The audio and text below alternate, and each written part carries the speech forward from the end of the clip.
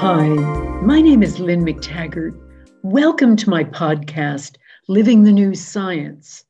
In these podcasts, I'm covering some extraordinary discoveries by frontier scientists and other New Thought leaders, and why this changes everything we think about how our world works and also how we should live our lives.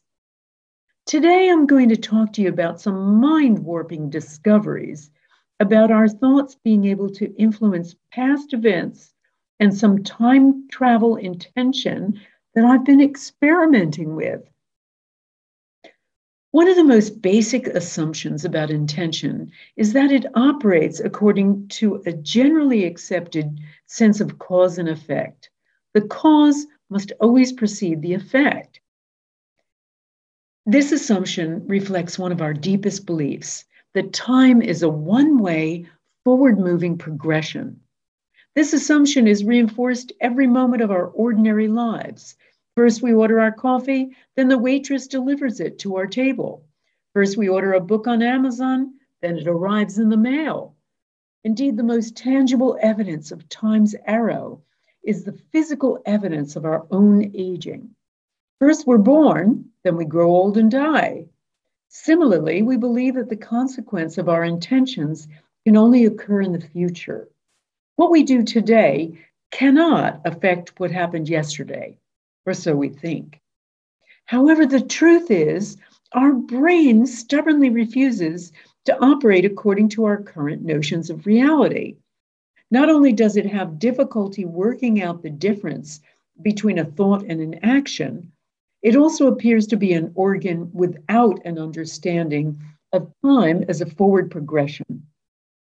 Extraordinary new evidence shows that the brain cannot distinguish between the recall of our own past, which we call episodic memory, and imagination of our future events. The same areas of the brain, the very same areas of the brain, are activated for both activities. Researchers have teased out this structural aspect of the brain by studying people with a variety of cognitive problems. The first clue came when psychologists and neuroscientists at the University of Oslo and Oslo University Hospital discovered that people with memory problems also have difficulties in conjuring up a detailed spec of their future. In this particular study, patients suffering from amnesia who could not recall specific information from their own life history were able to conjure up only a fragmentary design of their future. Other studies like this of people suffering from depression who routinely have lapses in memory have also found that these individuals have difficulty imagining their future. One reason that depression may persist is that the sufferer has a problem with imagining that life will ever get better for them. These assumptions, based on scientific findings, were actually put to the test when researchers at Washington University in St. Louis, Missouri, using a thing called functional magnetic resonance imaging, fMRI, asked a group of patients to both recall and imagine common events, such as a birthday party or the experience of getting lost. To the surprise of the researchers, identical areas of the brain were activated, whether the participants were recalling or imagining. As an article in a 2007 issue of New Scientist said, not only is our personal past and future tightly linked in the brain, but both are handled by a universal module for mental time travel. Isn't that amazing? But even more fascinating, when the brain isn't focused on anything in particular, researchers have discovered that the very same mental travel network is still operating. Although scientists don't truly understand the ramifications of these findings, they pose many interesting questions regarding time and our relationship with it. So how far can we take this? And how can it work? One amazing example occurred on the eve of the millennium. Leonard Lebovici, an Israeli professor of internal medicine in Israel and an expert on hospital-acquired infections, conducted a study of healing prayer's effect on nearly 4,000 adults who had developed a thing called sepsis while in the hospital. It's a life-threatening blood infection. He set up a strict protocol using a special computer tool to randomize the participants into two groups, only one of which would be prayed for, and throughout the study maintained impeccable blinding. So that means neither the patients nor the hospital staff knew who was getting treated, or indeed even knew that a study was being carried out. The names of all those in the treatment group were then handed to an individual who said a short prayer for the well-being and full recovery of the treated group as a whole. Lebovici was interested in comparing three outcomes between the prayed for and not prayed for groups: the number of deaths in hospital, the overall length of stay in hospital, and the duration of fever. When calculating the results, he was careful to employ all those kinds of serious statistical measurements to examine the significance of any differences. As it happened, the group that had been prayed for suffered fewer deaths than the controls. And even though the difference wasn't statistically significant, what was scientifically significant were major differences between the prayed for group and the controls related to severity of illness and the time it took to heal. Those being prayed for had a shorter duration of fever and hospital stay, and in general, got better faster than the controls. So the subject of Lebovici's research, the healing effects of prayer, of course, was hardly new, but his study had one little kicker. The patients had been in the hospital between the years of 1990 and 1996. The praying was carried out in the year 2000, between 4 to 10 years later. The study was meant to be a spoof and was published in a Christmas edition of that prestigious scientific journal, The Lancet. Lebovici was convinced that alternative medicine couldn't accommodate the demands of scientific rigor, and that we had no business wasting precious time and resources on what he regarded as a cuckoo in the nest. And he'd intended that the study would illustrate that you simply can't use the scientific method to explain subjective things like prayer. The problem was that everyone had taken the study at face value, although he had intended to use science to prove the absurdity of alternative medicine.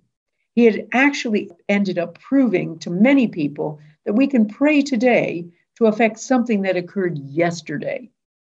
Despite all his efforts throughout his career to apply reason and logic to medicine, this was the study that he'd be most remembered for, a study that demonstrated essentially that we can go back and change the past.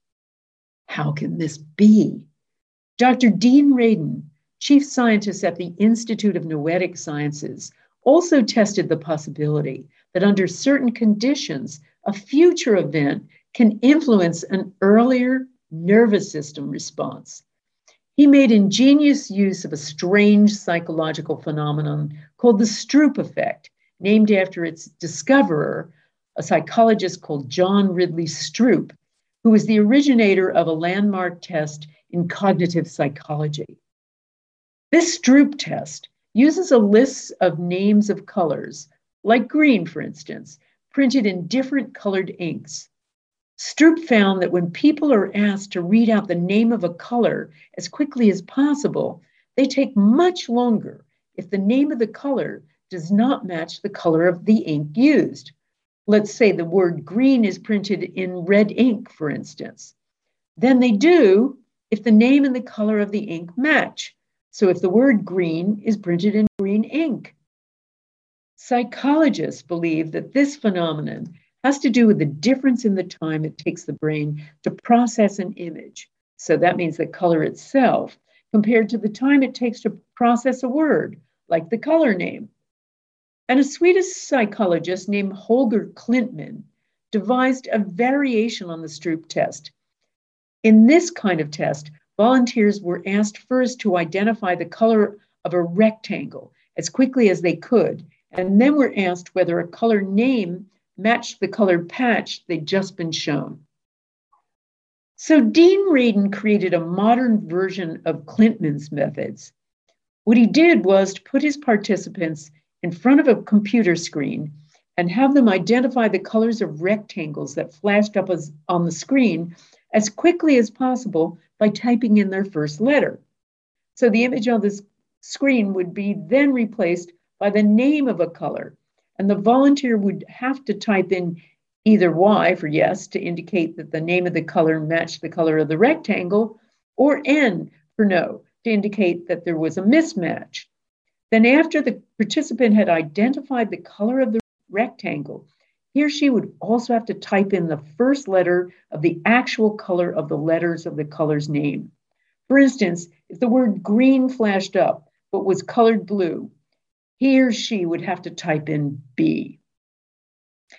In 4 studies of a total of more than 5,000 trials, all 4 showed a retrocausal effect. And get ready to have your mind blown. Somehow, the time it took to carry out the second task was affecting the time it took to carry out the first one. The implications are enormous. Our thoughts about something in the present can affect our past reaction times. But how can any of this be? Physicists no longer consider retrocausation inconsistent with the laws of the universe. More than 100 articles in the scientific literature propose ways in which the laws of physics can account for time displacement. This explanation was bolstered by a simple thought experiment carried out by a physicist called Vlatko Vedral and Károslav Bruckner at the University of Vienna. Bruckner enlisted Vedral to design a thought experiment with him. Their experiment rested on a given in science about time. In the evolution of a single subatomic particle, a measurement taken at a certain point will be completely independent of a measurement taken later or earlier when taken at different times. So for their experiment, they concentrated on a photon they called Alice. The task now was to make theoretical calculations of Alice's polarization at 2 points of time. So if quantum waves behave like a wriggling, skipping rope being shaken at one end, the direction in which the rope is pointed is called polarization. So first they calculated Alice's polarization. Then they measured it moments later. When they'd finished their calculations of Alice's current position, they went back and measured her earlier polarization again. To their astonishment, they discovered that between the 2 points of time, they got a different measurement of the first polarization the second time around. The very act of measuring Alice at a later time influenced and indeed changed how it was polarized earlier. Now, the implications of this discovery weren't lost on the scientific community.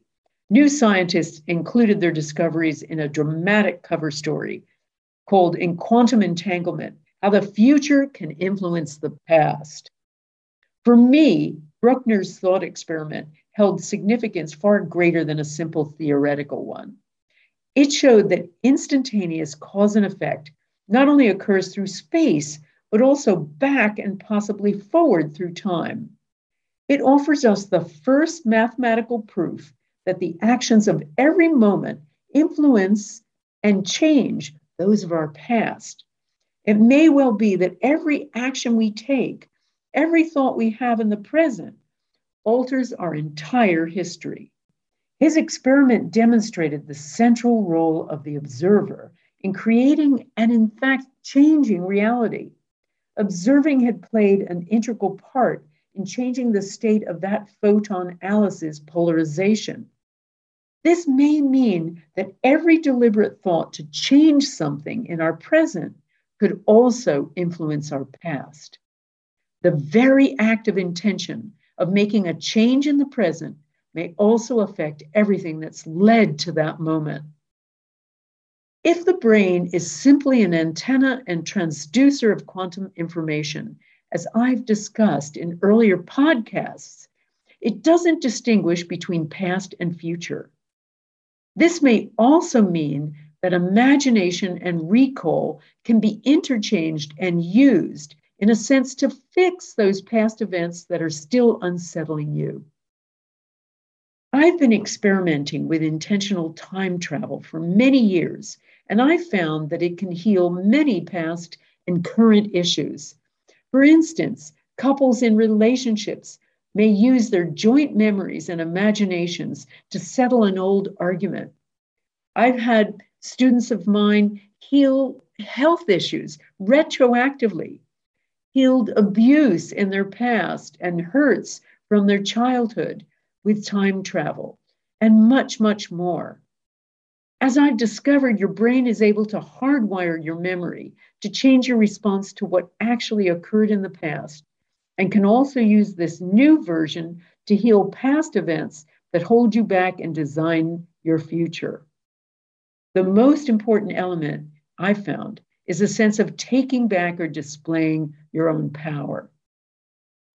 So now research is finally catching up with more evidence that our past is constantly being affected by our future. To the brain, there's absolutely no difference between them, and there shouldn't be any difference to us as well. Although our understanding of the mechanism is still primitive, the experimental evidence of time reversal is fairly robust. This research portrays life as one giant, smeared out here and now, and much of it, past, present, and future, is open to our influence at any moment. But that hints at the most unsettling idea of all. Once constructed, a thought is lit forever. While we're talking about using the amazing, extraordinary time travel intention tools you were born with, I'd like to announce some exciting news. The launch of my special foundation course, Intention Essentials, which kicks off on October 2nd. Unlike many courses on the internet today, Intention Essentials is live so that you can interact with me and other course members directly. You'll enjoy a total of 10 hours of direct experience with me, be able to ask questions directly, and give and get feedback at the meeting. These live sessions are just like being in an in-person workshop with me, but for a fraction of the cost of travel, hotel, and meeting costs. You'll discover unique tools to unleash that extraordinary power you have locked inside you. The best ways to frame your thoughts, to keep them consistent, and to use your mental powers to plan your route to success.